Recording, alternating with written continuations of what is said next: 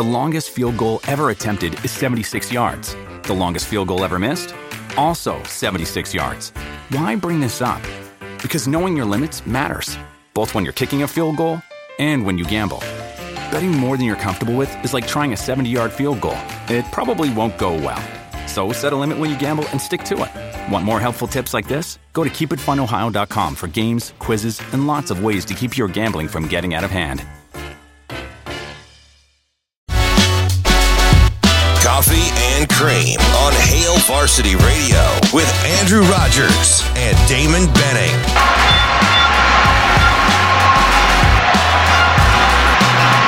That's a nice touch from way up.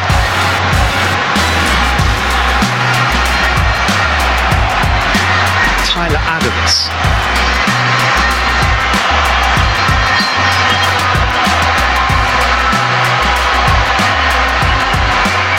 McKennie.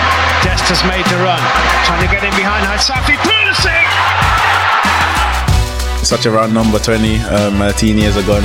And to be able to take part in this match on my birthday and get through, I mean, you can't really describe that. You can't even top that, man. So, I'm very happy. Not many people get to do this, so I'm very grateful.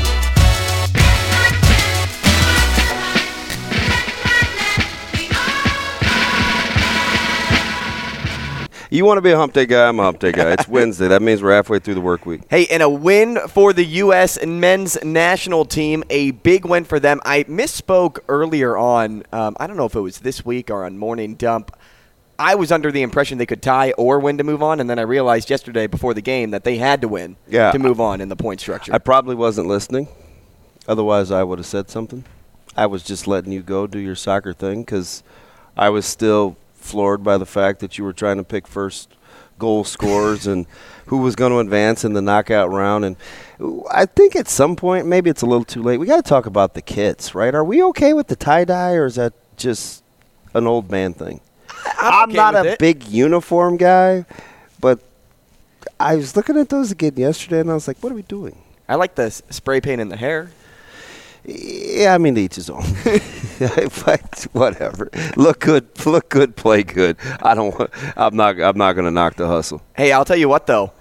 This game was so crucial for soccer fans here in the country because this is the furthest we've seen this team go in a long time. You ever played a mean game of knockout? What's up? Have you ever played a mean game of knockout? In basketball. I've also played World Cup in soccer. Do you know what that is? I do. Yeah, I played that too. I've never been to the actual World Cup. Who knows? Maybe someday that will change. But they needed that win to move on, and a much-needed win I was alluding to for the fan base because people back here have invested so much into this U.S. team already. And I'm looking at it more from a betting perspective because 84% to 92% of the money on yesterday's Iran-U.S. game was on the U.S.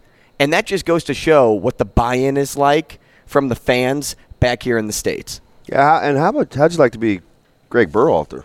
I mean, you're thinking to yourself, I took over this bad boy, 3 or 4 years ago? And it was in shambles. And now all of a sudden he's got them with the opportunity to advance this weekend, and it's like on the biggest stage. Please tell me everybody saw this coming. Young, inexperienced, 24-year-old, no caps. I mean, what are we doing? That was the average age, 24.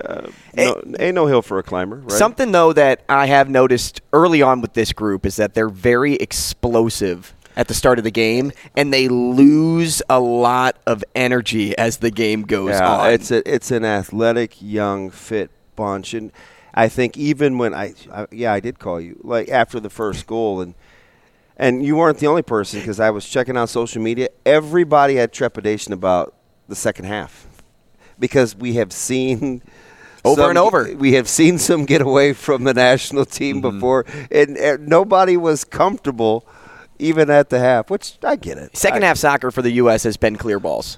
Like, get the ball out. Clear. Like, just get it out. And but at least the way that the game went, Iran had to unpack. Watching that first 25 minutes, like the pitch was slanted was driving me crazy. I mean, I love it.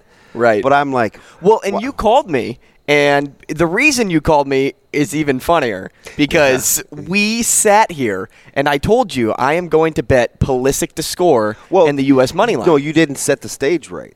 You asked me about multiple goal scores. And I said... Oh, I said, should I bet Sargent, Weah, or Pulisic? And we finally wound... And I kept saying, I don't know. And then you went with Pulisic. And I was like, I don't know. Like... You're like, no, I don't see it. I don't know, man. That's a lot of pressure.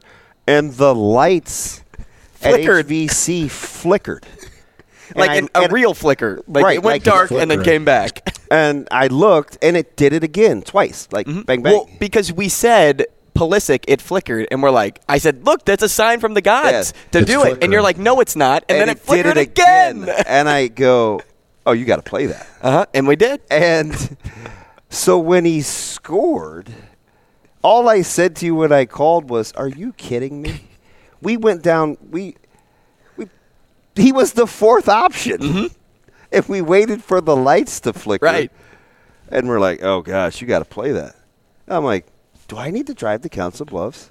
So when I called, and I think you were listening to it, you had just grabbed lunch, and you're like, wait, what? Well, because you said, are you kidding me? And at first I'm like, what would I be kidding him? So I called immediately, but full disclosure, I didn't know it was going to be reviewed. I thought it was offsides real time, but I didn't see the flag. So I was like, oh, we're good. Oh, okay. And then it went to replay, and I was like, and you're like, oh boy, man. I may have to hang up on him. But, I mean. And obviously, when you look back at that play, he was way behind the ball. Yeah. I don't know. Now, the Weah goal, like, was he offside? That's up for debate. You talking about at the end of the half? Yeah, well, and the reason I say that is because for everybody out there that may or may not know the rules of soccer all too well, all you have to do is wait for the ball to be played. And yes, it was still on. I can't remember whose foot. Was it Pulisic who passed it? I can't remember at this point. On the initial cross? I no, can't remember. It was the through ball. Oh, the through ball. Oh, yeah. And, gosh, it was so close. But Iran did a great job of. Iran, number whatever. Well, I know it is. I know one. I know it's pronounced Iran now. I don't know if you saw. Iranians. Iranians? That's why I don't understand the pronunciation. It's Iran. And I want to get it right. I do too. I don't want anybody saying USA. No, I'm USA. That's the equivalent. Why you make? I'm already insecure. Why are you laughing? I just think it's funny. I never thought about USA. Hey man, if you don't love it, leave it. Hey, go Hawkeyes too. By the way. If you don't love it, leave it. USA, Still number one. one. Greatest lines uttered by a quarterback ever.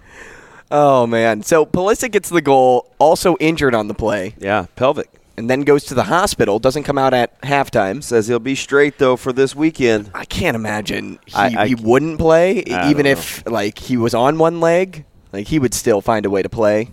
You'd think. I don't know, man. Tough sport. It is a tough sport, but it's a lot more physical. A lot of eyes right now on the World Cup. Far spot for the U.S. to get to, and he doesn't want to be. And I'm not saying him not playing is the reason the U.S. doesn't move on, but it's a big reason. We're in the knockout round. Yeah, it's a big reason at this point. How about in net, Matt Turner? Matt Turner, he's been great, but man, I was, on the edge of my seat a lot when he came out of the goal. And so, how about his story? The Fairfield University not top 10 story? Yeah. Like, he got cut. He had to walk on. He wasn't good.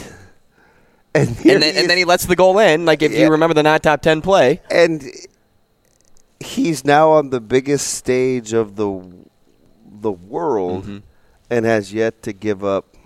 Yeah, I can tell, though, there is some nerves in net. Oh, yeah. You can definitely see that, but Matt Turner's been excellent so far for the U.S. men's national team, and that's why they're in the round of 16 right now against Netherlands. Game Saturday at 9 a.m. Just say that out loud. Round of 16. Yeah, it's crazy. Round of 16. Given this team's inexperience. Nobody expected them to get out of the group stage.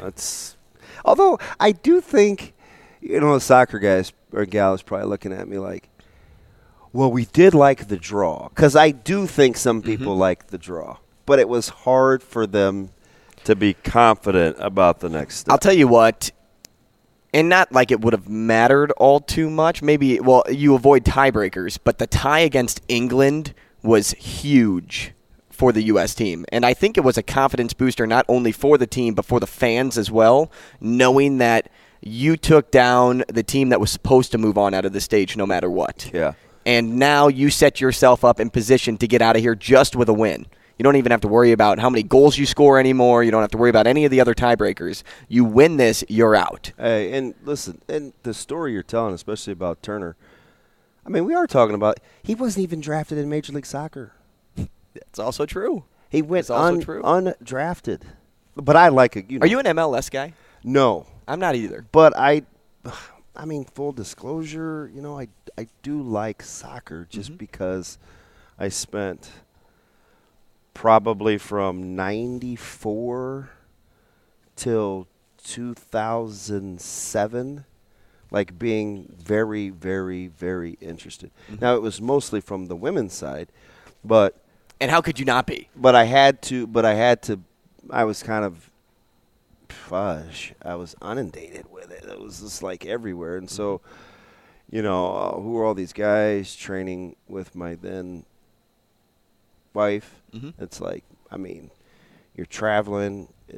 It was just part of it. So I had to figure it out. So from there, I just kind of like it because what I figured out is, I'm going to say this out loud.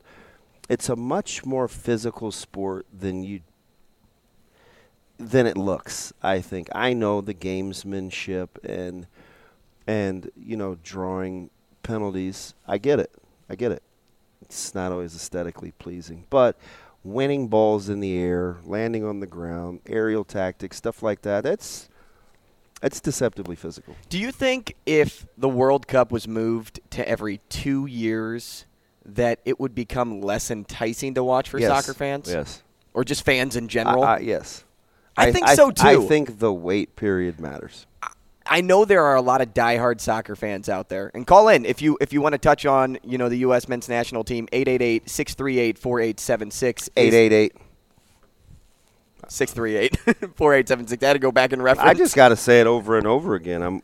You'll eventually get it down. You think? I think so. I don't know. Dollar Bill's going to probably think like, you're so good with numbers. How come you can't remember our telephone number? And I'm going to be like, Bill, have you not seen my cell phone? I don't pay attention to numbers. That's it. I look for names that pop up on my phone. Although there's probably I bet I know probably 12 numbers maybe in my phone. 13 maybe. I could give you my family's. I couldn't give you my dad's because he got a new one. I definitely know my mom's number. I know both of them. I couldn't even give you Ashley's. Mary Kate and Ashley. Now, going back to what I was saying, though, so you think that going to 2 years would be a bad thing in regards to probably, viewership at this point? And I mean, because we were saying, wait for this thing. Right, and as we were saying, it's not a knock to soccer fans. I know a lot of diehard soccer fans out there that would like this every year. Or would they? I don't know. Maybe not. Maybe the prep time wouldn't align. Fiscally, do you think it would work? I do not. No, because when you play over in Europe and the Premier League and whatever other league that these guys are playing in, whether it's MLS or there's a smattering of others. UEFA. But you having it every 2 years, there there would be interest right away, but I think it would get old for the mass audience because it's not something that they're highly anticipating when it comes back around. No, I'm going to be inclined to agree with you. I don't love it, but every now and again you make some pretty salient points. Dang it! Is that how this show's going to work? You can agree with me every now and then. Nah, probably not. Yeah, actually I kind of do sometimes. And I go home, and it kind of bugs me. I'm like, I can't believe I agreed with AR.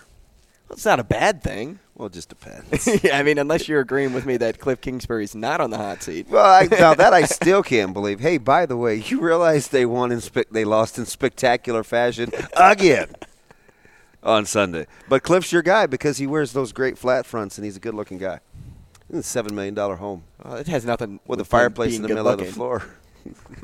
Well, I mean, like gravitates to like, don't they? Oh, stop. Let's transition to... Well, kind of, as we're going to probably transition to Matt Rule. Like apparently gravitates towards like because he's going with what is familiar to him as he's putting together his staff. Okay, fair.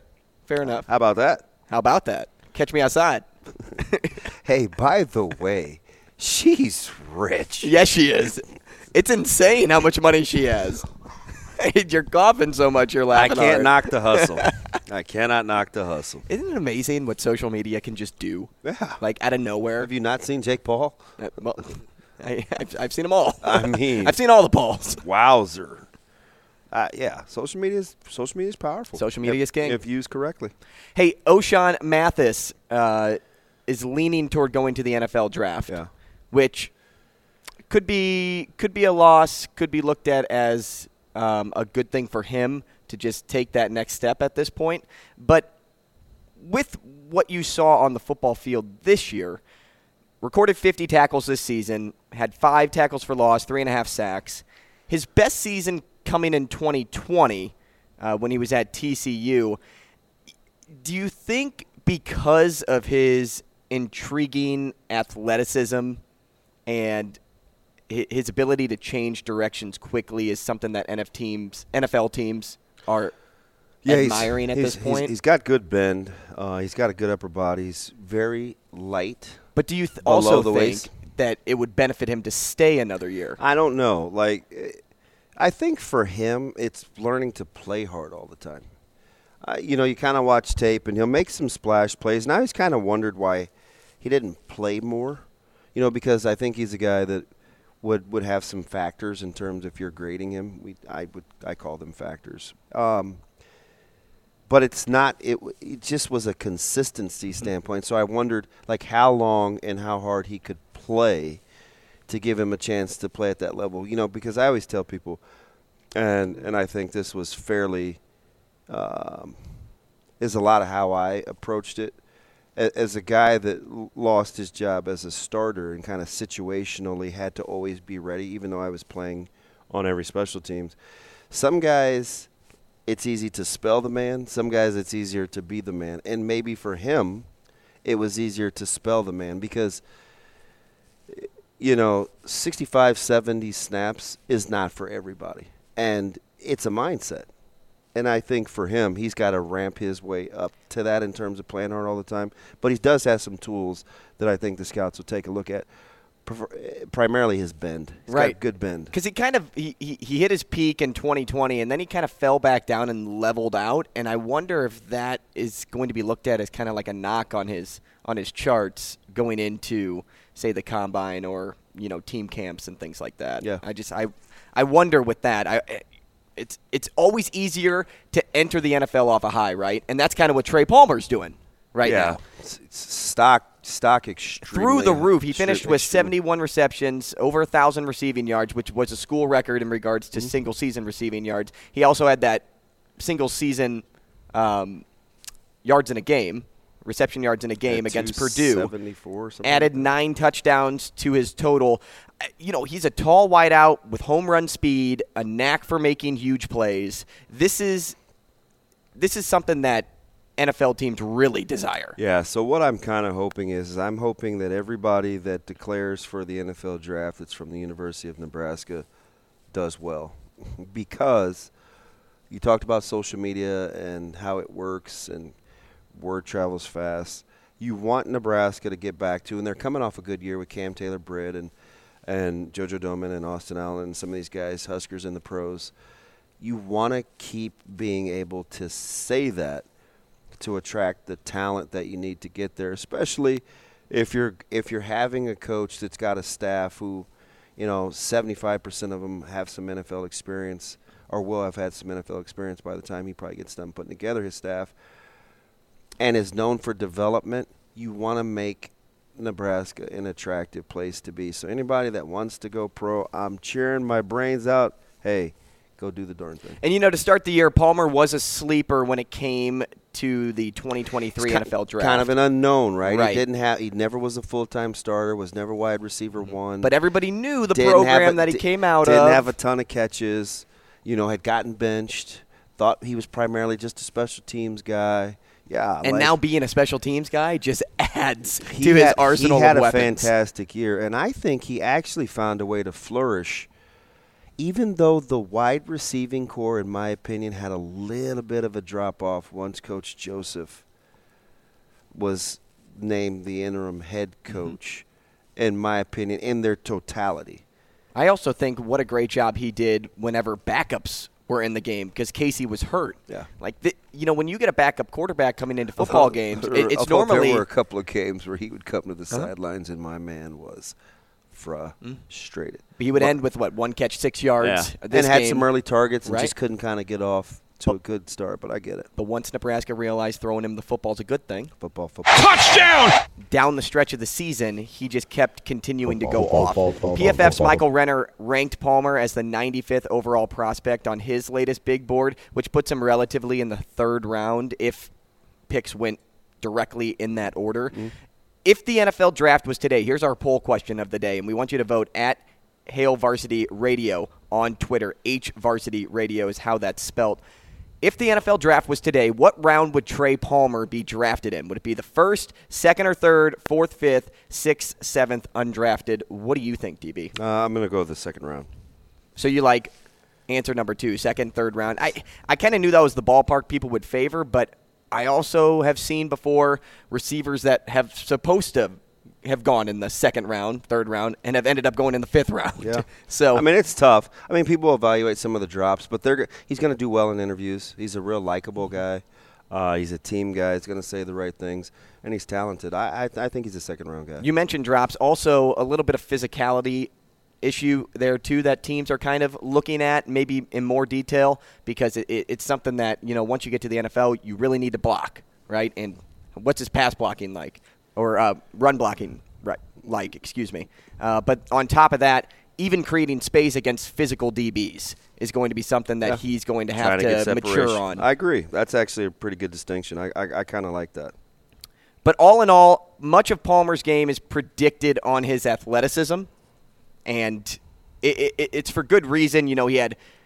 He has unreal track speed. That's why he was a state champion in high school. If there is such a thing for TP, how about being deceptively fast? He strikes me as a guy that doesn't look near as fast as he's moving. And that's just such a big gift to his game because not only is he deceptively fast, but he's also deceptively smart, and his vision is fantastic when it comes to like a DB maybe prepping for a fade. Yeah. This is when he'll make you pay underneath. And he can play all 3 positions, too, which I also like. He can play the X, the Z, and he can play in the slot, too, so that's going to help. As we look toward the rest of the show, we'll continue with the Big Ten wrap. We'll start with Scott Docterman next. He covers Iowa football for The Athletic. Later on, we'll talk to Matt DeMarinis of Creighton basketball. And then a little bit later on, we'll hit up our Illinois beat reporter. But going back to just this for our final minute here in the segment, DB, you look at where the Huskers are kind of laid out here with new head football coach Matt Rule. We have just under a minute. I want to ask you, if you had to make a prediction, how many Huskers do you think are going to head to the draft solely because it's to a point to where they just are ready to go and don't want to have to worry about adjusting, molding to a new head coach? I don't know. That's a tough question. Less than 5. Garrett Nelson's a guy that I look at as a tweener type. Less than 4. Less than 4. Okay. Less than. So if the over/under was set at 3.5, you would take the under? That's tough. That's a good line, Mr. ATS. I'm still geeking about kind of some of the stats. Yeah. I can't wait. Big recruiting element there, and we'll get into that either EJ today Barlow, he's going to be the guy. or tomorrow. Coming up next, Scott Docterman of Iowa football here on Coffee and Cream, powered by Currency. Guys they have in the box committing to the run right now. But still slipping through Caleb Johnson. Johnson, 10-5, touchdown, and Iowa is on the board. Amen to that. Knocked them out of the Big Ten championship game. And we bring in Scott Docterman now, who covers Iowa football for The Athletic. First off, Scott, thanks for joining us this morning. Hey, good morning, Doc. Hey, good to talk with you guys. Great great to talk with you again, Caleb, for Damon, and talking about Caleb last Friday. Yeah, isn't that interesting? Like I had seen Scott before the game up in the box, and a lot of that stuff was kind of coming to fruition. Were you scratching your head about the game plan as the game wore on, or did you think that Iowa did what they had to do to give themselves a chance to win? I think anything that wrong could happen for Iowa went wrong for Iowa, from Spencer Petras getting hurt to especially Cooper DeJean getting hurt. That just crushed them, because Nebraska with Mickey Joseph was smart enough to attack a very weak position depth-wise for the Hawkeyes, because they were down to their sixth cornerback. But I think, as the game progressed, they just weren't getting enough points. When you look at the third quarter, all they did was run with Caleb Johnson, and it was working.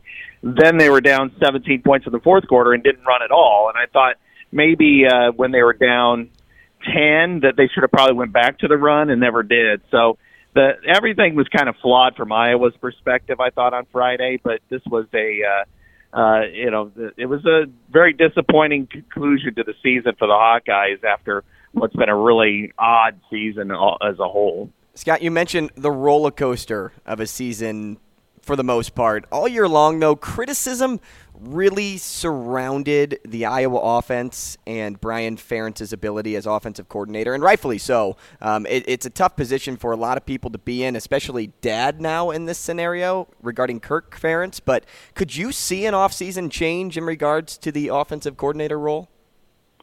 I could see it from the perspective that maybe Brian would exit the program kind of on his own terms. He's a very accomplished offensive line coach, and he did an outstanding job with the Hawkeyes when he took that position over. As an offensive coordinator, obviously the results are the results. So, it's going to be up to those two in particular to how that works out. It's probably not exactly the way Iowa fans want it. They kind of want their pound of flesh, and they have all season, and I don't know that they're going to get it here. There needs to be changes on offense, and we've known this for a while, that they need to really adjust and adapt to the current environment, and that goes beyond just running zone. I mean, you could do that and be successful, but you've got to have other alterations with it, and they haven't really gone beyond it. But I think also their personnel limitations on offense has really impacted them as well. I mean, they don't have a quarterback who's very mobile. Their offensive line is very young, and then some of it isn't very good. And then, a lot of the receiver issues from Keegan Johnson playing in 2 games this year, and I think gotten a combined 21 snaps to, in the first couple of games of the season, only having a couple of receivers with scholarships receivers available. It's been a grind for this offense. So I think they need to really evaluate not only the scheme and who's calling the plays, but they really need to get into the portal and start shoring up some of these areas, because they really wasted a really good defense and special teams unit this year. Doc, it's interesting because the more I've been around the program the last couple of years, and I clearly understand, I know the punchline here across the river was, Iowa fans are okay with just being okay, right? The consistency of 7 and 8 wins, and that was the ceiling. I know that is not the case. That fan base wants to win. You mentioned pound of flesh. I've seen it the last couple of years unfold, but that's mixed with Coach Ferentz being able to weather the midseason storm because of the consistency of knowing who they are as a program and the familiarity of their identity. Can those two worlds coexist and have Iowa take the next step? Yeah, I think it can. I think it involves a lot of self-awareness on Kirk Ferentz's part to actually make those changes. And whether or not it's Brian's fault or it's just something that he needs to do differently, I think that's really the only step that they need to take, because, as you said, a normal coach would have lost this team at midseason. After the loss at Ohio State, They were 3-4, and they were floundering. I mean, that offense at that point was just a disaster. So I think, the fact is that nobody quit. Everybody kept buying in. They believed in one another, and then they won 4 straight games.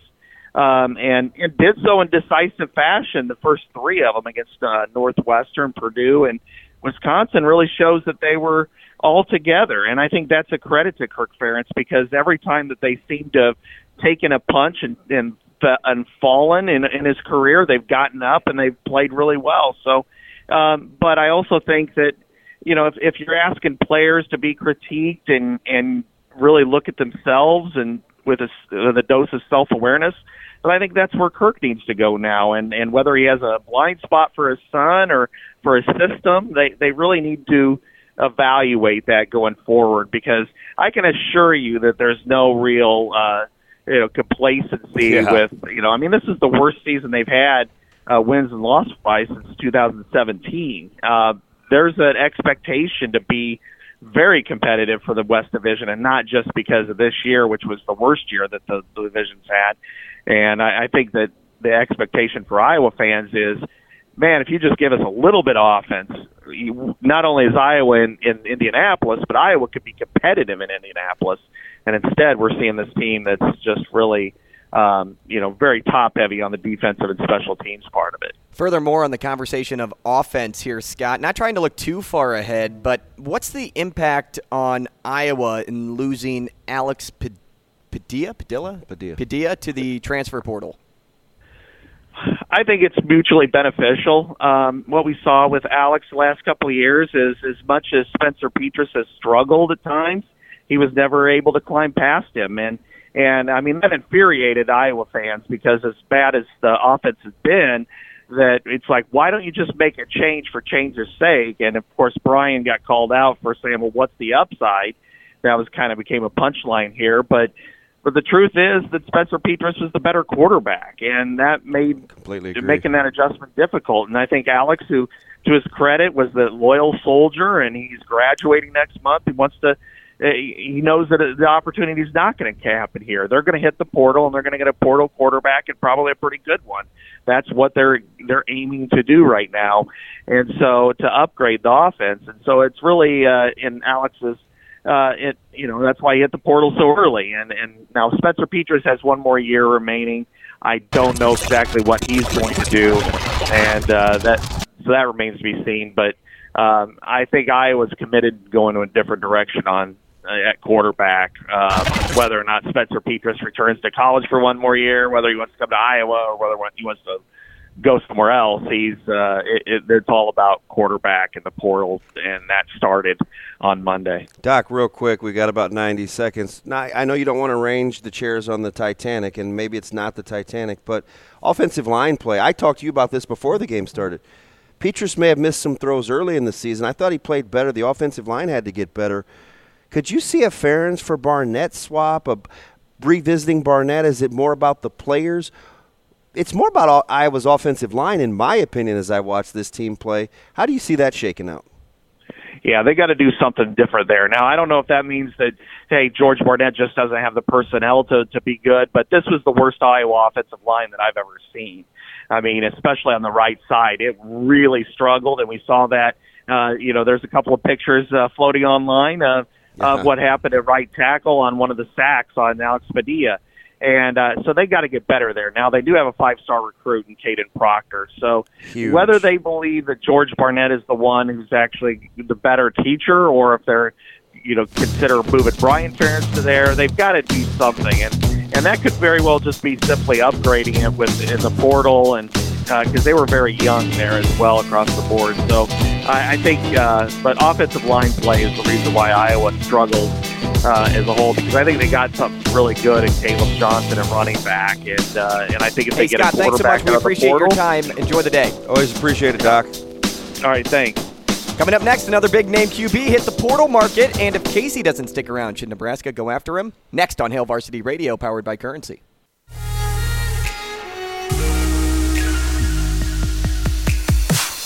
Coffee and Cream with Rogers and Benning on Hail Varsity Radio. Yeah. flipper. My girl Leah. Coffee and Cream in the morning on Hail Varsity Radio. There we are. Just about the 8 o'clock hour, 7:44 is the timestamp currently. And the prompt that I presented going into the break was if Casey Thompson doesn't stick around, or even if he does, should Nebraska hit the portal hard? And it's an interesting talking point because two QB names come to mind right away because they are the two biggest names out there in the portal right now. Cade McNamara and, as of yesterday, Hudson Card. One makes the most sense to me, or more sense to me than the other. Well, I'm going to say this, and I'm going to let you do your thing. Quarterbacks are going to be expensive in the portal. So just understand that going in, right? Whether you're McNamara or Card or whomever, it's going to be expensive. Yeah, and all of that like outside stuff will figure itself out for me in regards to this argument. So I'll start here. Here's why I think Hudson Card could be a perfect fit and why Matt Rule may already have connection with him. So Hudson Card, originally from Austin, Texas, which is just about an hour and a half outside of Waco. He attended Lake Travis High School, also the high school of Baylor quarterback Charlie Brewer, who played for Matt Rule and who Rule coached for 3 seasons. And who Brewer says fantastic things about. Pete Thamel reported he's looking to land at a Power 5 school, which, how about a soon-to-be Power 2 school in this case? Plus, his priorities are not only winning, but finding a place that fits his skill set to continue to, it's a D word, develop. I can't remember, is Matt Rule's strong suit player development? Aside from all these similarities and connections, because we all know Rule is still in touch with his Texas roots, Hudson would be coming from the same program Casey came from, of course. And why not continue to abuse the University of Texas as a feeder system when it comes early on in Rule's tenure? I like the way you're thinking. I like where your head is at. If we're all in on Pete Thamel, then we're all in on Pete Thamel reporting that Nebraska could have one of its own returning to coach quarterbacks in Jake Peetz. So will Jake Peetz, if he inks his name on the dotted line at Nebraska, be somebody that Card would like to work with? Because you'll get Card for multiple years. Oh, yeah, because he's, a sophomore? So I think he still has 3 years of eligibility left. I like the way that you're thinking, but we'll just see. Yeah, well, if it's let in the cards fall where they may, if right? It's in the cards. But Hudson Card is a very good quarterback. He was once a top 40 recruit, for those that don't know. In 2021, as a redshirt freshman, he actually beat Casey Thompson out for the job at Texas, but then ended up losing the starting quarterback job after a poor Week 2 performance. But this season, he stepped up for the injured Quinn Ewers at times and put together solid performances. I'd welcome you to go back and look at what he did against West Virginia and Texas Tech this year before Ewers returned. Hudson Card was excellent. No, I understand. I'm with you. So a little bit about me. You want another snippet into my mindset? I'm gonna a morsel. I love your morsel term. A bite, if you will. I'm gonna trust the adults in the room. I really am. And some, you may call it blind faith. Some may call it naive.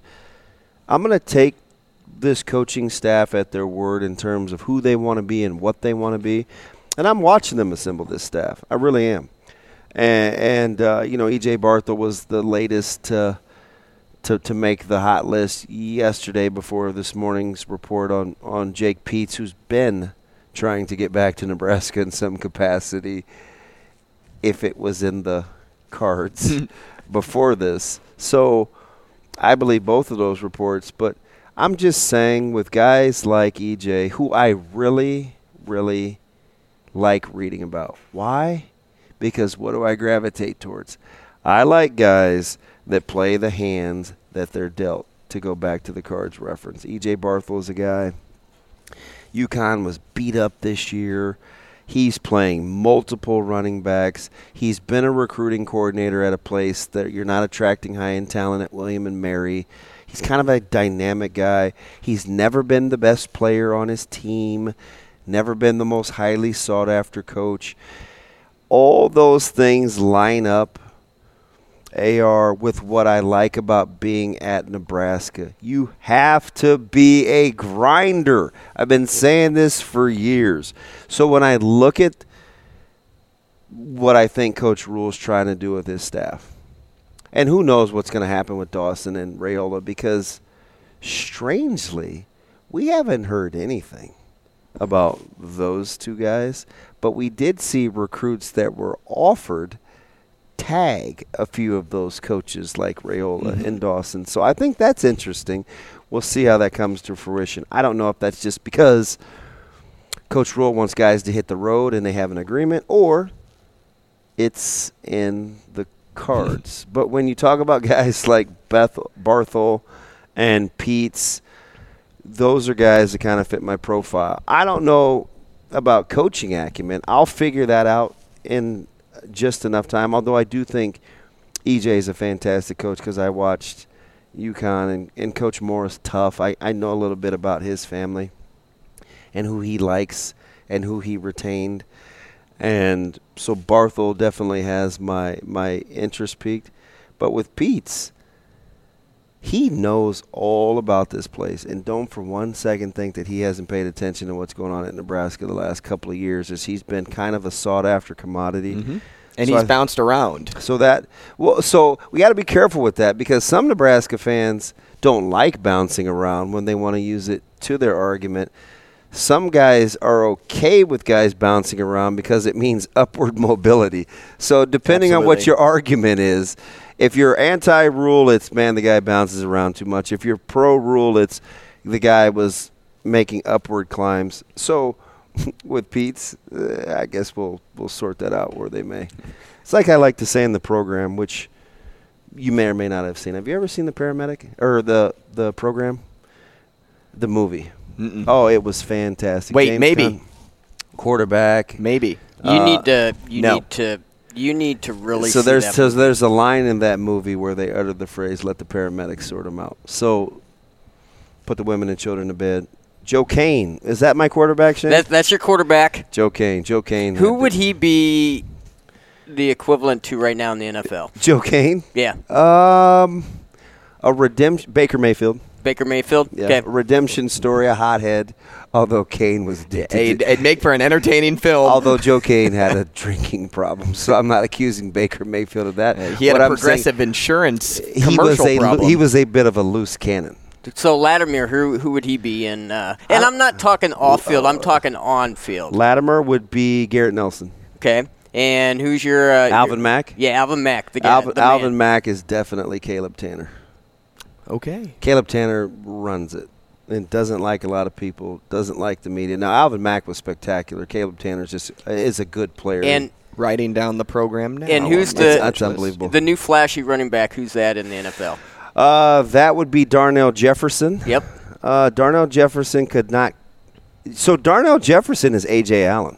Okay, I could see that. Oh, yeah, A.J. Allen. Hey. This is a Nebraska film now. Listen, how about if we could keep the services of A.J. Allen? That would be insane. That would be awesome. Do you know how good A.J. Allen is? Well, I knew how good he was before he got injured. I am embarrassed. So if he comes back even better than that, that would be Liquid Shano amazing. can attest to this. A.J. Allen is the first back that I kind of remember fawning over on film. Even more so because I liked Ramir Johnson's film. I did.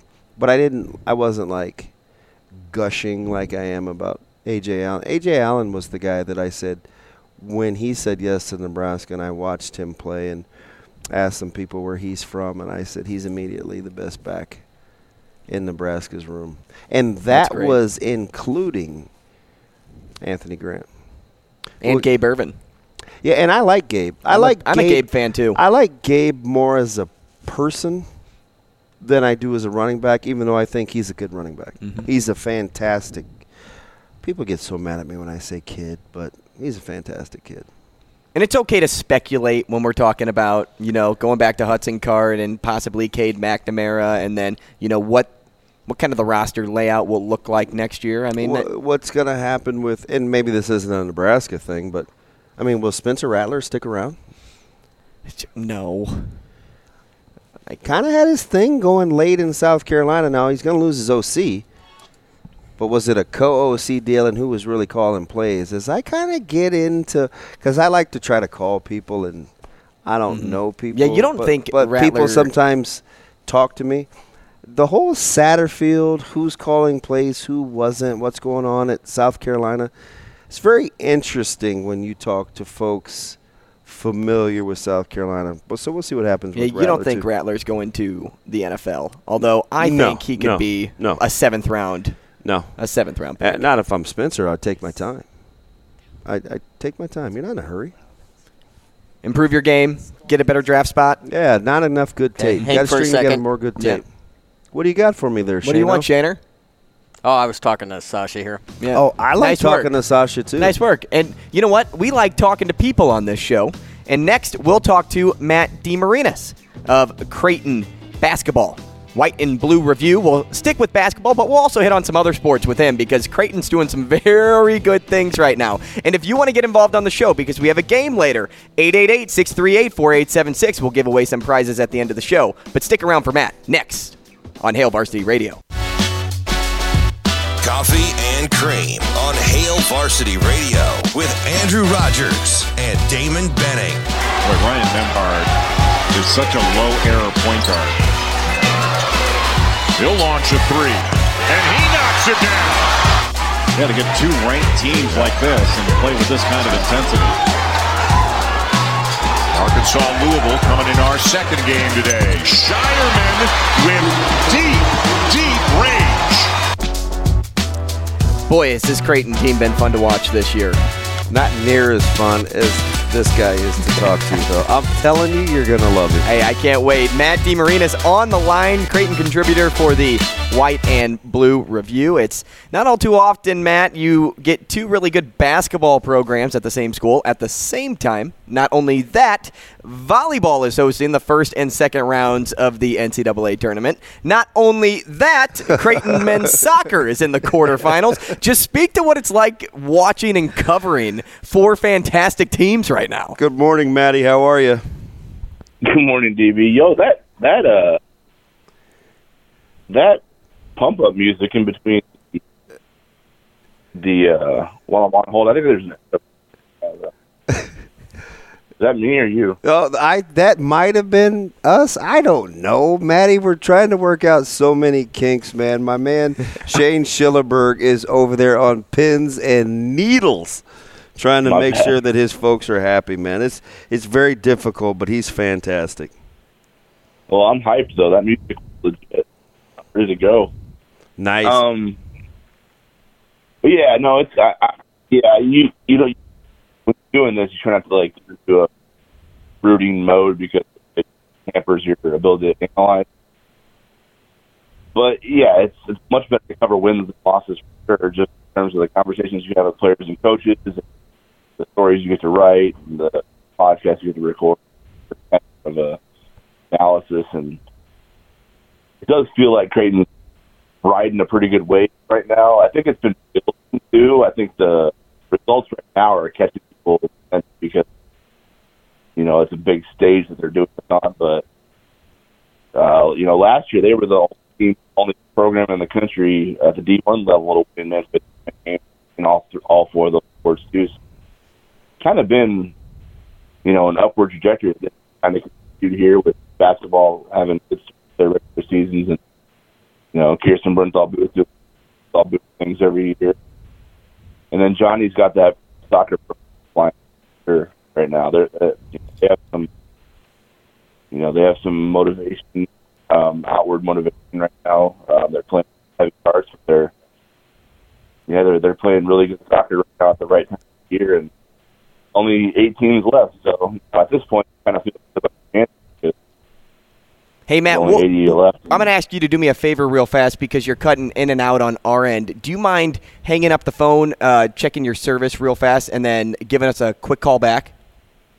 Yeah, for sure. Hey, thanks, man. We'll wait. Stand by on you. We'll bring him back in right away. That's Matt DeMarinis, Creighton contributor for the White and Blue Review. I just want to make sure people at home can really hear him and understand him clearly, because what he was talking about right there, I mean, he covered a lot of things, and I know I covered it a lot in my initial question, but I really wish in totality we could have heard that. So we want to make sure for you guys at home that the quality, the sound quality that you're receiving is top notch. Yeah. And listen, you know what? It's cool. It's a little trial and error. We built the studio from scratch with top notch equipment and top notch people, and it's going to be a little bit of a work in progress. So I appreciate everybody hanging in there with us. But when we drop the next announcement coming up here at the end of the week, I think everybody's going to it's going to be high-fiving. You know, I say slam dunk a lot on this show, but that's going to be a literal slam dunk. Neither one of us have lift. So are you jumping off? Oh, man, you know. Are you using pogo sticks? Hey, I got a question for you, because I brought this up on the Sports Six-Pack the other day. If you could dunk or hit a hole-in-one, which would you rather do? Like dunk all the time or hit one hole-in-one in your life? Give me the hole-in-one. Give you the hole-in-one? I think.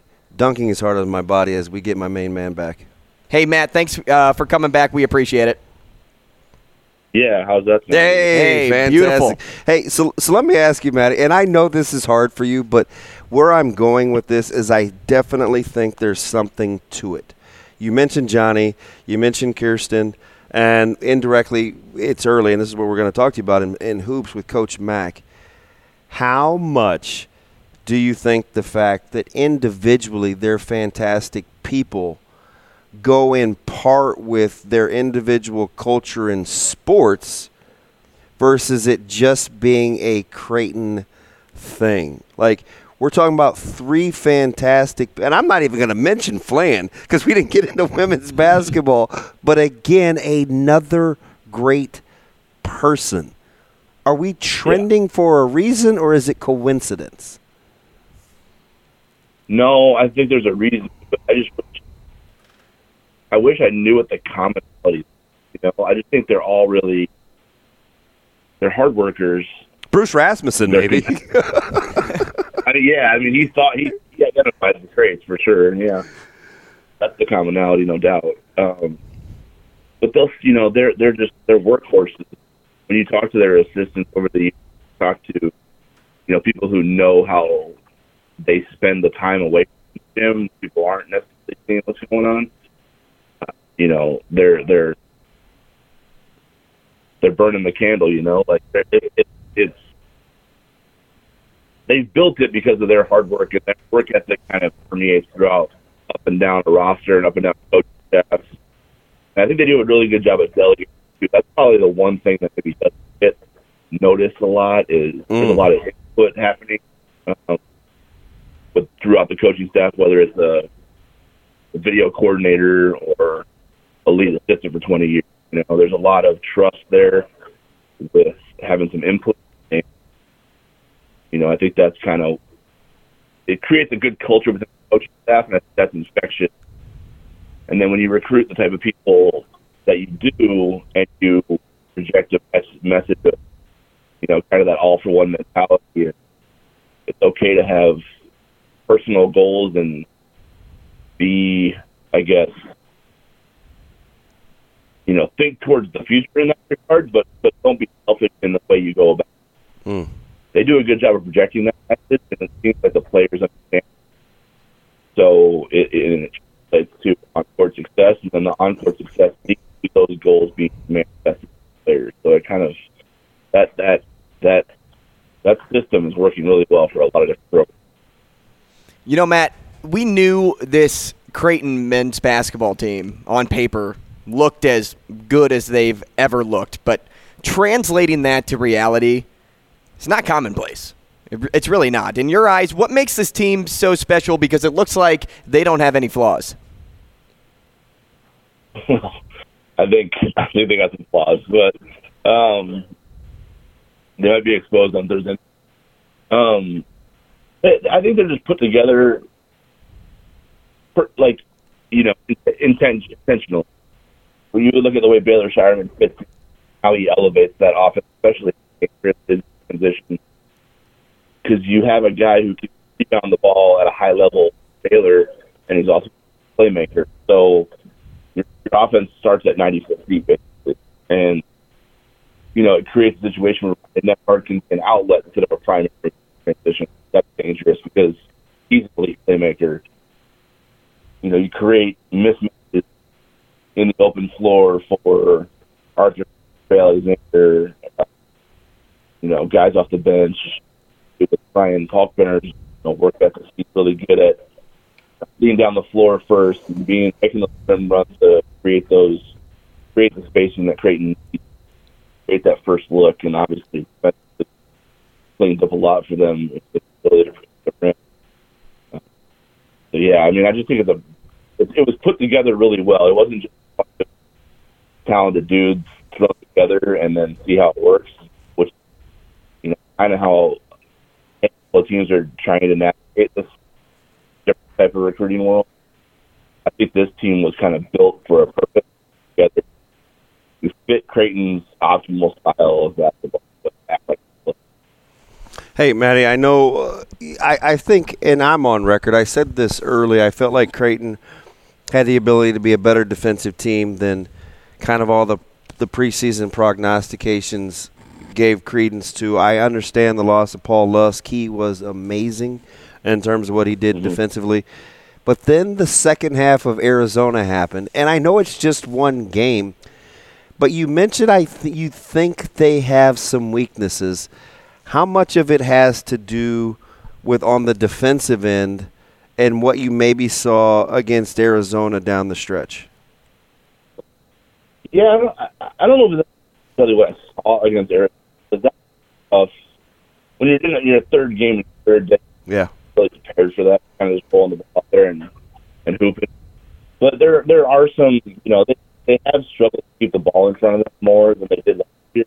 Agreed. They haven't been found their gap defense, and they've kind of relied on Kalkbrenner to just everything they did at their height last year, I guess, defensively.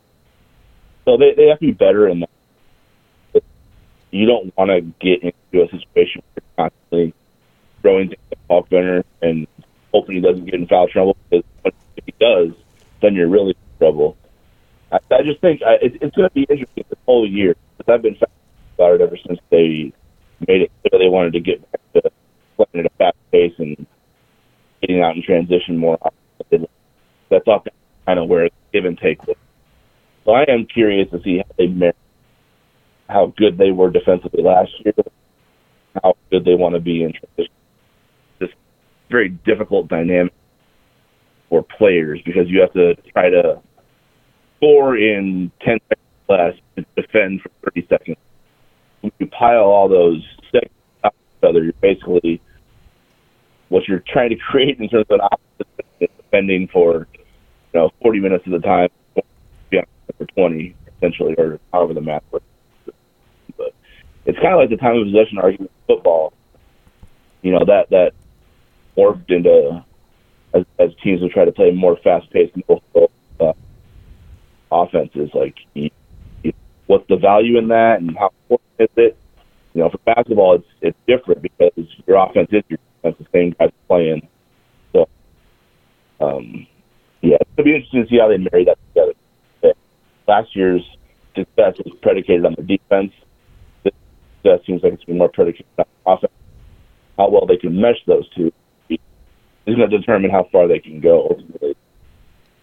Hey, before we let you go, Matt, I want to talk about volleyball quickly. Hosting goes a long way, especially in the NCAA tournament. How's the team feeling heading into Friday? Yeah, I think they're in a really good headspace. I think the match with Marquette was big for them. Yeah. Because exactly. I think, you come off of what happened in Milwaukee, and they don't usually get handled like that, especially in play. So they came out last weekend pretty sharp. I think they were motivated to get that back, even though they had done that every other. So they were hungry for that, and you saw the way they played according to that motivation. I think with this year's team, they've been they haven't been shy about talking about the fact that they're disappointed in the fact that they made the team further, 2016. So usually Peyton don't talk about that because they do repeat the one match at a time. Everything they're playing for them is the most important, match of the year and most important practice. They repeat that mantra almost methodically. For them to be outward with that intentional, their intentions for this year and then to make a deep run, possibly get to Omaha. That's been interesting, and I think this year they're doing something leading to that. They're going to stay in a hotel, they're hoping that's new. Done that before. Interesting. They're going to kind of stimulate as much of a isolated environment as they can themselves to try to funnel out all the distractions that posting and ticket requests and the campus excitement. And then when the match rolls around, they're going to use their advantage. I think this year's team, more than most, has played much better at home, used that home crowd to their advantage. Well, Matt, hey, we appreciate your time this morning. Thanks so much. Enjoy the rest of the day. And if you want to follow Matt, follow him at MJ DeMarinis on Twitter. Thanks, Matt. Matt, we'll be talking a lot more, buddy. For sure. Always a pleasure, DB. Thank you. And again, Matt DeMarinis, Creighton contributor for the White and Blue Review. He brought up a lot of great points. He's a fun guy to talk to. And he's all in on doing a good job, right? So when you work your ass off like that. Well, what about what he said at the end about the volleyball team staying in a hotel? Yeah. I mean, a lot of times people always put a lot of, what's the word here? Stock emphasis. Yeah, a lot of emphasis on sleeping in your own bed and waking up in your environment. And the fact that they're going to take them out of that element and put them in a position so it's like they were playing on the road just to kind of prepare them for the future. And what great expectation that's setting for your team. You're saying by the first and second round, this isn't the NCAA championship. No, we are planning to go far. And by going far, you have to take the steps to get there, and let's condition our bodies now to do that. They got a great tandem, and it's led by Nora Sis. And Coach Booth is as good a person as there is coaching the sport. And that's knowing how much I love Coach Cook, who I got a chance to spend time talking to last week in Lincoln. But I kind of like it, right? But you know me, I'm a get out of your comfort zone kind of guy. It's an interesting tactic. Very. Because for me, if I were coach, and this is another reason why I don't coach a team that's in the NCAA championship right now or tournament. If it were me, I'd say just one of the reasons, right? The only one, actually. I'd say, hey, we are waking up in our own bed this morning. I am putting my team in the position of, hey, this is a home game for us. We're not going to take any other path. The only reason, actually. Oh man, you make me laugh. I get it though. I'll be curious to see how it works.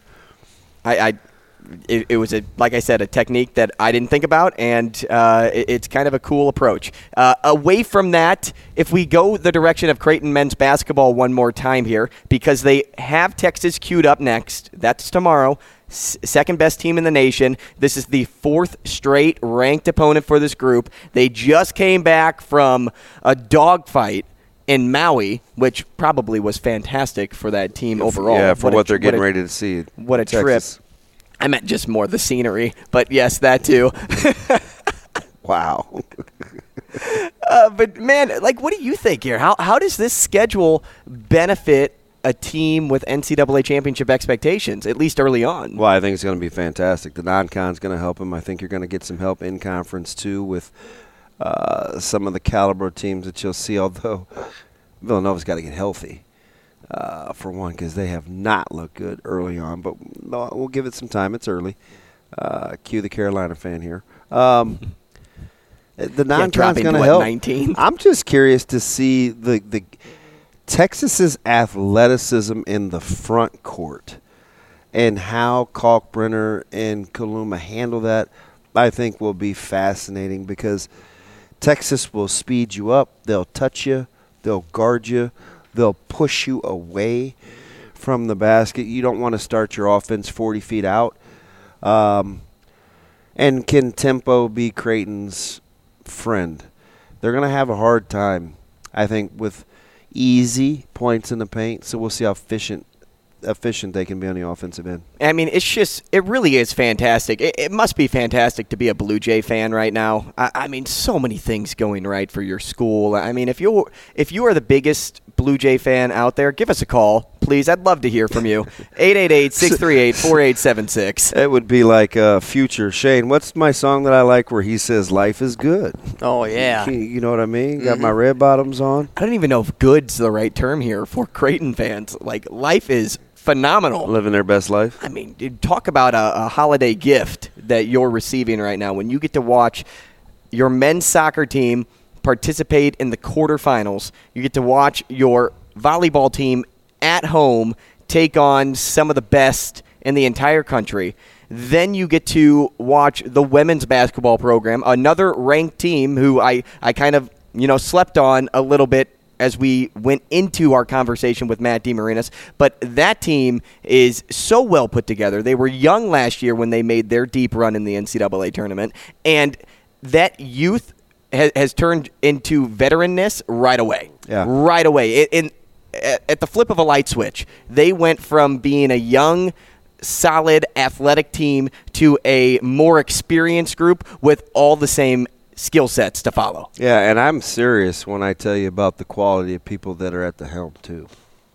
With Mac and Kirsten, coaching and goes Johnny it goes such a long way. I don't think it's coincidence.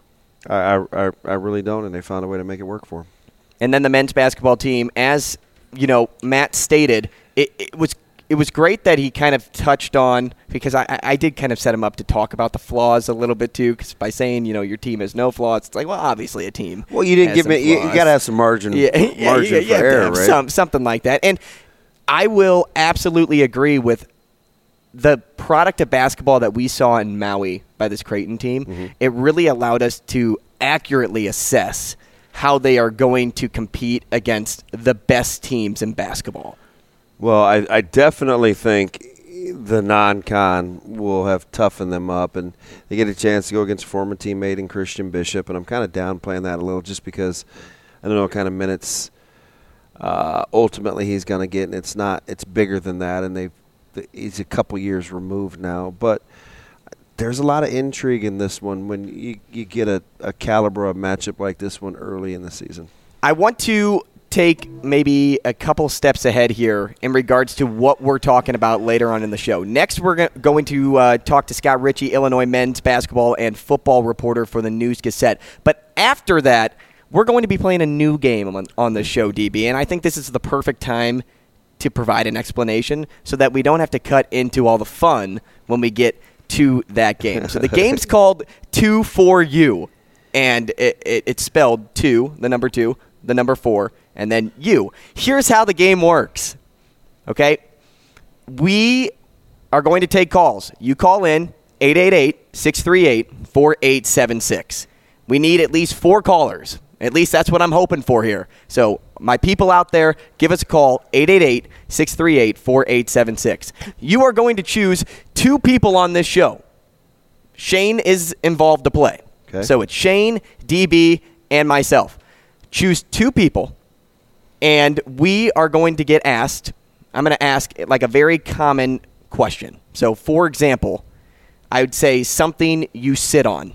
Mm-hmm. And we would write that down. We do that 4 times with various prompts. You write that down, and then after it's all said and done, I'll do a little 3, 2, 1 countdown. Say DB and I are playing. I'll say something you sit on. I'd say 3, 2, 1, chair. We'd say it at the same time. Hopefully we have the right answer. If we get 2 out of 4, the listener gets a $10 gift card to Hale Varsity Club. Now, here's where it gets juicy. So what was the game with, like, Richard Dawson and the people that would, like, smoke and they would turn Match the card? game?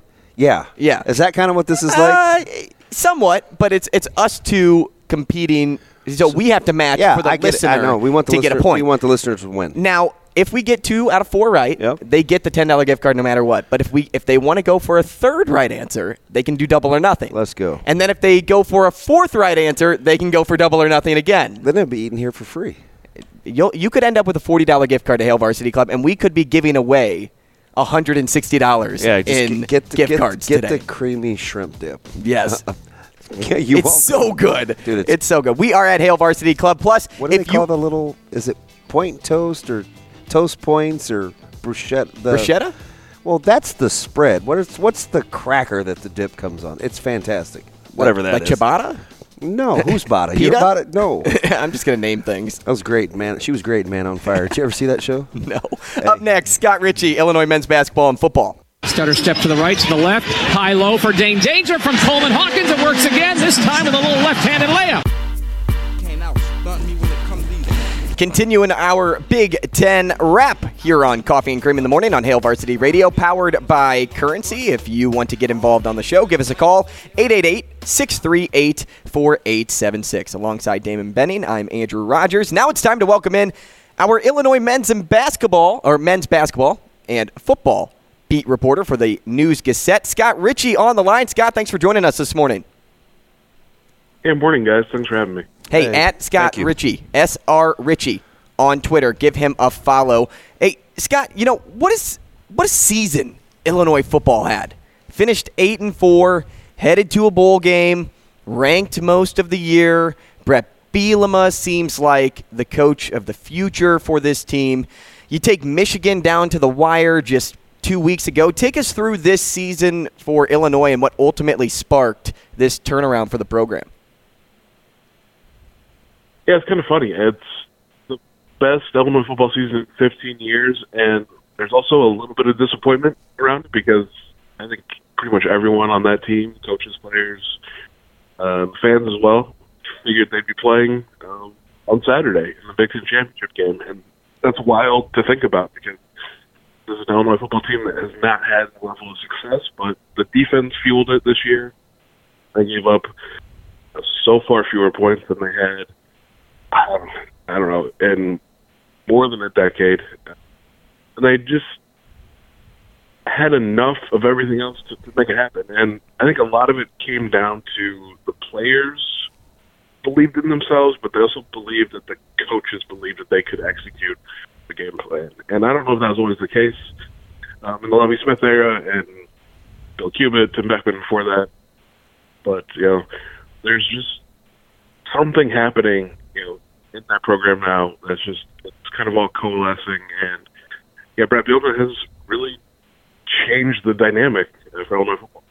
Yeah, it's interesting, too, because the talk around town, and I was on the broadcast for Illinois and Nebraska when you came to town a couple weeks ago, and there isn't a ton of talk, even with the transition from Lovie Smith to Brett Bielema, about whose players are whose players. And maybe that's due to Bielema and him defining the culture, but you kind of turned the corner a year ago after he had the great presser, some which was taken out of context, about scholarship offensive linemen and guys that should be here. And I just didn't gravitate towards the sound bites. I enjoyed the whole message.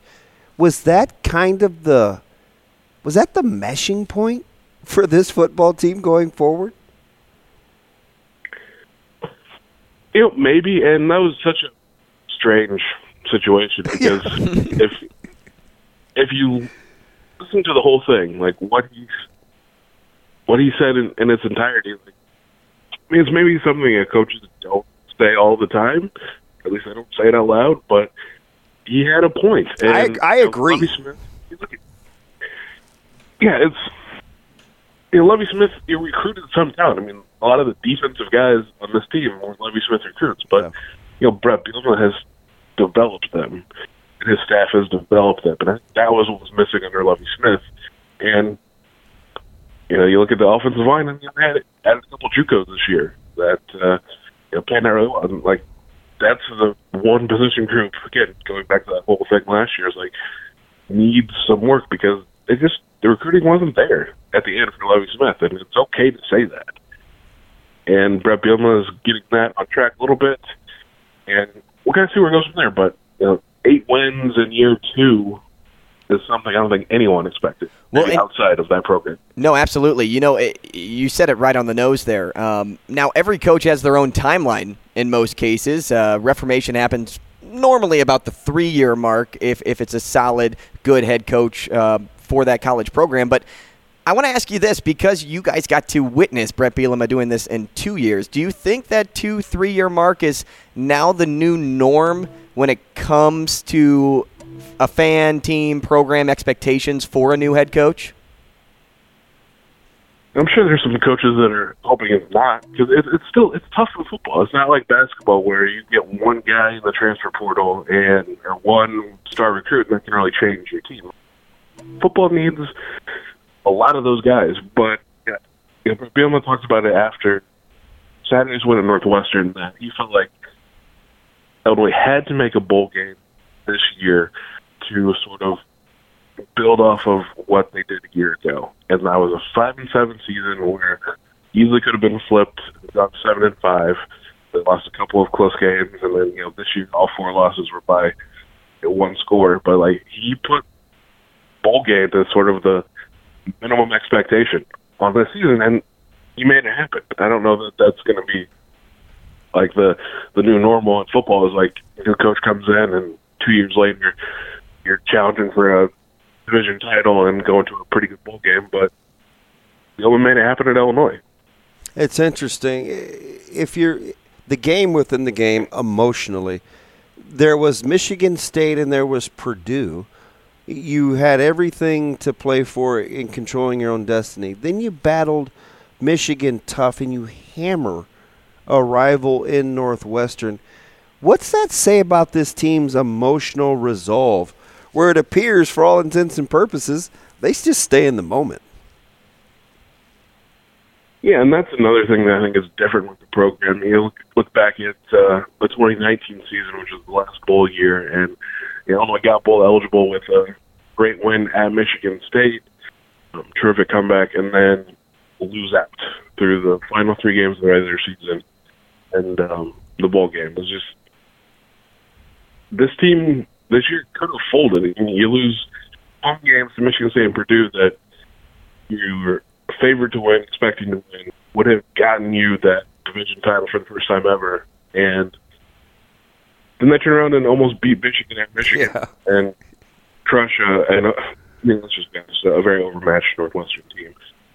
But they didn't sort of just pack it in after this one clear goal they had was pretty much taken out of their hands. So, that's credit to the players, but credit to the coaching staff as well for kind of keeping them focused on that next whatever it is. And that's been kind of a year-long thing. It was like this team didn't look super far ahead. They just had a very narrow focus on the year. I think that helped.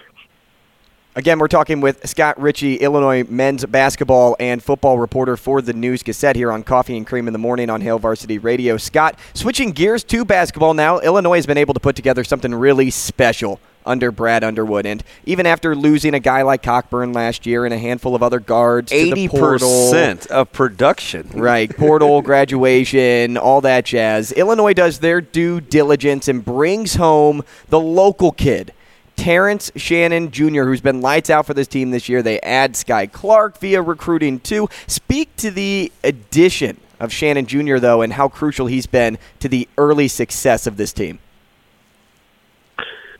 He's been pivotal in Illinois' 6-1 start, and he's among the top scorers in the country. And I think it's all just kind of come together this year for him, because he was never totally healthy for a full year at Texas Tech. I mean, he played good basketball at Tech, but he's dealt with some injuries, and then there's no star at Texas Tech. They don't kind of just blue collar, grind it out. Everybody scores 10 points a game. He was given an opportunity to be the guy in Champaign, and the ball is in his hands more. And he's not just a scorer. I mean, I think the numbers have changed a little bit since I last checked, but going into last night's game, he's one of 3 players in the country averaging at least 20 points, 6 rebounds, and 3 assists. He's doing it all for Illinois. He's kind of a really soft-spoken guy, but like his teammates value his leadership. Like, so when he does talk, like they are certainly listening because he's been in those big moments before, and that's different compared to a lot of his teammates that are young and this is their first year of college basketball. Scott, you got to help me here before we let you go in our last 90 seconds here. How do you balance Coach Underwood kind of underwhelming in crunch time with tournament play, whether it's clock management or lower seeds versus higher seeds, kind of that murmur versus what he's been able to do out of the gates? He's good enough to get you there. What's the fan base think about Coach Underwood?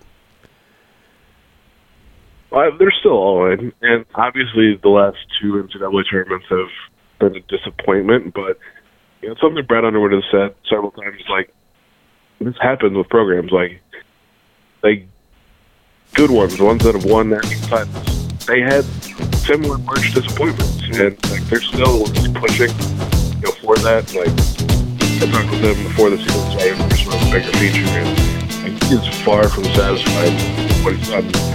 Like they've been the best team in the Big Ten like the last 3 years, but not good enough for Brad Underwood. So like he understands the March success. Scott Ritchie, we appreciate your time. Thanks so much. A game's up next. 2 for you on Hail Varsity Radio.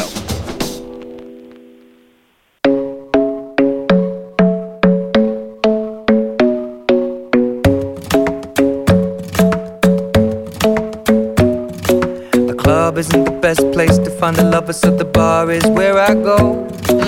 Me and my friends and we are back, Coffee and Cream in the Morning on Hail Varsity Radio. Let's play a game, 2 for you. New game on the show where we ask the caller to choose either one of us 3, and we are going to try to match up 4 answers to win you a $40 gift card to Hail Varsity Club. But remember, it's a double or nothing risk to get up to that point. After you get 2 right, you could walk away with $10 if you want. DB, you ready? I'm ready. Remember, stay generic in this game. We're trying to win money for these people. I gotta be basic here. I gotta be basic. Let's go to line 1. Ray, you're on line 1. Welcome to the show.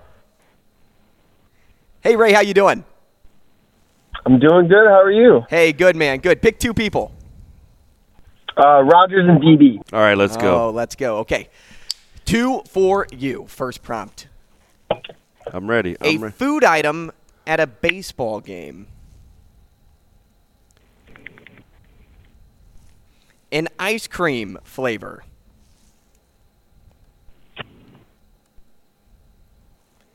An NFL QB. Which this is gonna be good. Go? What direction? I'm trying. All right. And a football team in the Big Ten not named Nebraska. Oh boy. All right, I'm ready. You ready? I'm ready. All right, Ray, we're playing for you here. If we get 2 right, you can take home a $10 gift card, or you can keep risking it for double or nothing, but I'll explain those rules more when we get there. All right. A food item at a baseball game. 3, 2, 1. Hot dog. Yes!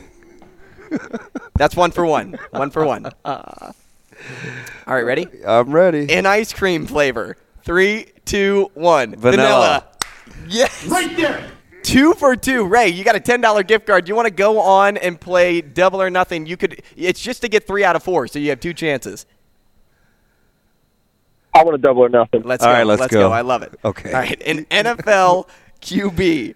3, 2, 1. Tom Brady. Oh, my. Let's go. Yes. All right. I wasn't going to say him. I almost said Patrick Mahomes. I wrote that down I almost first. said Aaron Rodgers. Oh, thank goodness we went with Tom Brady. All right, Ray, here's where it gets juicy for you. 3 out of 4, you have a $20 gift card to Hail Varsity Club right now. You can risk it all right now Lord. for a 4 out of 4 to win a $40 gift card, or you can take home that gift card. What would you like to do? You guys seem to think, so let's go it all. Oh, fudge. Hey, first time, best time caller right here for Ray. All right, DB, you ready? I'm ready. For all the marbles. Fudge. A football team in the Big Ten not named Nebraska. 3, 2, 1. Iowa. Yes! No way. Right there. Yes! No. I did that because we had Dr. Min on earlier. I did that because people think I like Iowa.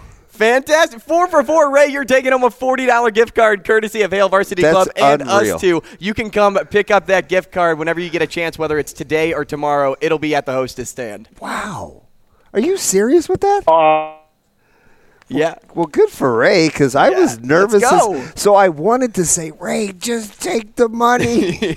We're hot. We're hot. I would be shocked. Blaine's on line 2 here. I would be shocked if Blaine goes a different direction, but I would love to hear Blaine now. Who do you want to pick to play 2 for you? Blaine. It sounds like he's on a I meeting. think Blaine's got his radio He's up. on a virtual meeting right now. Blaine, you there, buddy? Yeah, that's fine. Sorry. So large Americano, you just wanted that I think Blaine is working. I think he's ordering something. Should we let Blaine order? Yeah, let's listen to this. I'm intrigued. This is good. I love the name Blaine, so let's stay with it. Blaine, are you with us? Hey, what's up, guys? Hey, there you are. Hey, all right. What were you doing? I was getting my morning coffee. There it is. Good for you. Coffee and cream. I like it. I love it. Double dose of coffee and cream. Did you hear that? Did you hear what Ray did? I was nervous for Ray, and Ray shot his shot. I love it. Blaine, are you a risk taker? All day. All right, so which 2 of the 3 are you taking? Shane, myself, or A-Rod?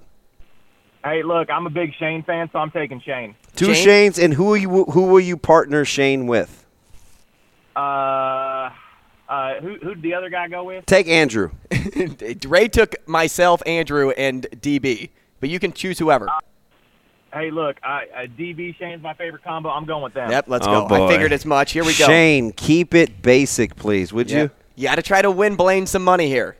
Hale Varsity gift cards. Hale Varsity Club gift cards, I should say. This dude. On the line. All right, you guys ready? I'm ready. An NBA team. Okay. That's hard. You good, Shane? You're writing these down. You're playing. Like, write them down. Have them ready. And we're going to say them at the same time. Right away? Yeah. Yeah. Well, not yet. Don't say it So yet. 3, I'll 2, count 1, down and then we're going to say that. But we're going to wait until I I go don't through all know 4. why Blaine took Shane. This is a disaster. You want an NBA team? Well, yeah, write it down. Just write it down. Okay, and let's just go. hold on to it. That's totally on me. Totally on me. Oh, jeez. A popular travel destination. Are you serious? That's the problem. Shane's never been on a plane. Well, you don't even like think of city here. Maybe think of environment. Right? Whatever. That's what I would do. Okay, I'm trying to think like Shane. That's scary. A grocery store in Omaha. Okay. Should have started with that one. We have our place. And a brand of beer. Okay. What do you say, bud? Shut up, Shane. He's something else, man. Shane. Poor Blaine. Shane, I you love gotta stay quiet I during the love game. the name, but Blaine should not have picked Shane. Amen. But that's my partner. Me and my partner, 2 Shanes. Let's go, buddy. All right, you guys ready? Shane, we have to say this at the same time, okay? I'll give you a countdown. You guys say it at the same time. An NBA team. 3, 2, 1. Chicago. You just same time, DB. Well, I wasn't going to say Chicago. Well, you still have to say your team. Boston Celtics. Oh, okay. Well, can I get the Bo Pelini bad boy drop? Thank you. Shane, why would you take Chicago? You gotta try to local. match each other's. Oh, man. He said it's local. Okay, so what? Okay. All right, hey, you going for 2 out of 4. Yeah, we just gotta get 2 out of 4 here. A popular travel destination. 3, 2, 1. Bahamas. No, not the same. Nobody's going to Hawaii. It costs like $15,000 to go to Hawaii. You think the Bahamas is cheaper than Hawaii? Probably. Not once you get there, maybe. What's wrong with this, dude? At least it's all inclusive. All right, we're going to get these right here. We're going to get these 2 for Blaine. All right, a grocery store in Omaha. Hy-Vee. 3, 2, 1. Hy-Vee. Come on, you know the countdown. But we both go to Hy-Vee. We like that place. Gotta wait for the countdown, DB. We got to get Blaine some money here. Blaine, it all comes down to this. All hope lies in the hands of Shane and DB. DB, a tequila drinker. A brand of beer. 3, 2, 1. Bud Light. Bud Light. Shane, are you on delay or like what? Say it at the same time. We won. Bud Light is correct. 2 out of 4. Blaine, that means you get a $10 gift card courtesy of Hale Varsity Club. You can pick that up at the hostess stand later today or tomorrow. Awesome. Thanks, guys. Love the show. Hey, thank you. Blaine. Hey, we got one more. I like the name. We got one more. No, you Scott is on line 3. Can we go to He's Scott? gone. All right, Oh, Scott is gone? We just lost Scotty Too Hottie. We did lose Yeah, Scotty he Too Hottie. left. Hey, I just want to hear G-dang. I like to hear the phone ring again. It just goes ding-a-ling-a-ling-a-ling. It sounds like an old school ring. I'm seeing Scott on line 3. Why is Scott gone, Shane? Maybe he'll call back. Can we speak it into existence? Oh, I like that term. Call back, please. Kind of like you did Christian Pulisic with the first goal. Mm-hmm. Well, we didn't see the lights flicker, so I don't know if Scott's calling back. I'm still traumatized by that. I know God is the man. Sorry, it's 2022. The entity. I'm so childish. But for you to go down the rundown of list of soccer players for the first goal to score, then to get to Christian, and to have what happened with the lights, it's oh my gosh. How about folks already clamoring for more than 2 hours? Guess what? Maybe you just got to be patient. Oh, we are. Maybe that's called the morning dump. The morning dump. Yeah. So, there's my favorite ring. We're gonna win somebody some money. I kind of like this game. It's a fun game because it doesn't make you think too hard. You can't pick Shane though. Yeah. Shane, let's get that phone call. We can hear it. Me and my partner. I don't think you're gonna have time. Me and my partner, 2 Shanes. What do we got? Oh, we only have a minute 56. 50. That's it. That's it. Wait, we'll go quick. Yeah, we'll go quick. Answer. You're not gonna go quick. Come on. Let's go quick. All right, first name. There he is. I love it. Let's go. First name. Dan. Hold on. Dan. All right, we got Dan the man. Dan, here we go. We're playing for you. It's going to be DB and I just so we can get this going. And plus, we went 4 for 4 last time, and I think you want these 2. So let's go ahead. Dan, thanks for being here. We're playing for Hale Varsity Club gift cards. A color in the rainbow. Okay. A sports clothing brand. Okay. An NHL team that has an animal in the logo. Okay. And how about this? How fitting. An animal at the zoo. I'm ready. Okay, I'm ready too. Minute 10 left. Dan, we're playing for you. Let's get you some gift cards. A color in the rainbow. Sounds awesome. Oh, great. 3, 2, 1. Yellow. Hi, Reg. Oh, shoot, I was supposed to say it. And I'm giving everybody grief, and I didn't even get it. I'm trying to go so quickly here as we're wrapping things up. Okay, still chance for 3 out of 4. A sports clothing brand. 3, 2, 1. Nike. Yeah, see, if we say it at the same time, we're a lock. An NHL team that has an animal in the logo. 3, 2, 1. Predators. Penguins. Oh, dude, you're a Penguins fan. Come on. Sorry. All right, last one. We're trying to win this gift card. An animal at the zoo. 3, 2, 1. Gorilla. Elephant. Darn it. Damn it! Dan, I'm so sorry. I'm so sorry. Oh, well. Thanks for trying. Hey, thanks, Dan, thanks for calling in, and call back This again is a soon so hard we can play game. that. It's fun, though, right? It's a great game. It might be our jam. Hey, it was a fun show today. Thanks for listening to Coffee and Cream in the Morning. We'll have some more fun like this and some more hot topics tomorrow. But make Stick sure around to join for the morning dump because we're going to drop that here in a the second. morning dump. And then, of course, Chris Schmidt, Elijah Herbal later on this afternoon on Hale Varsity Radio, powered by Currency.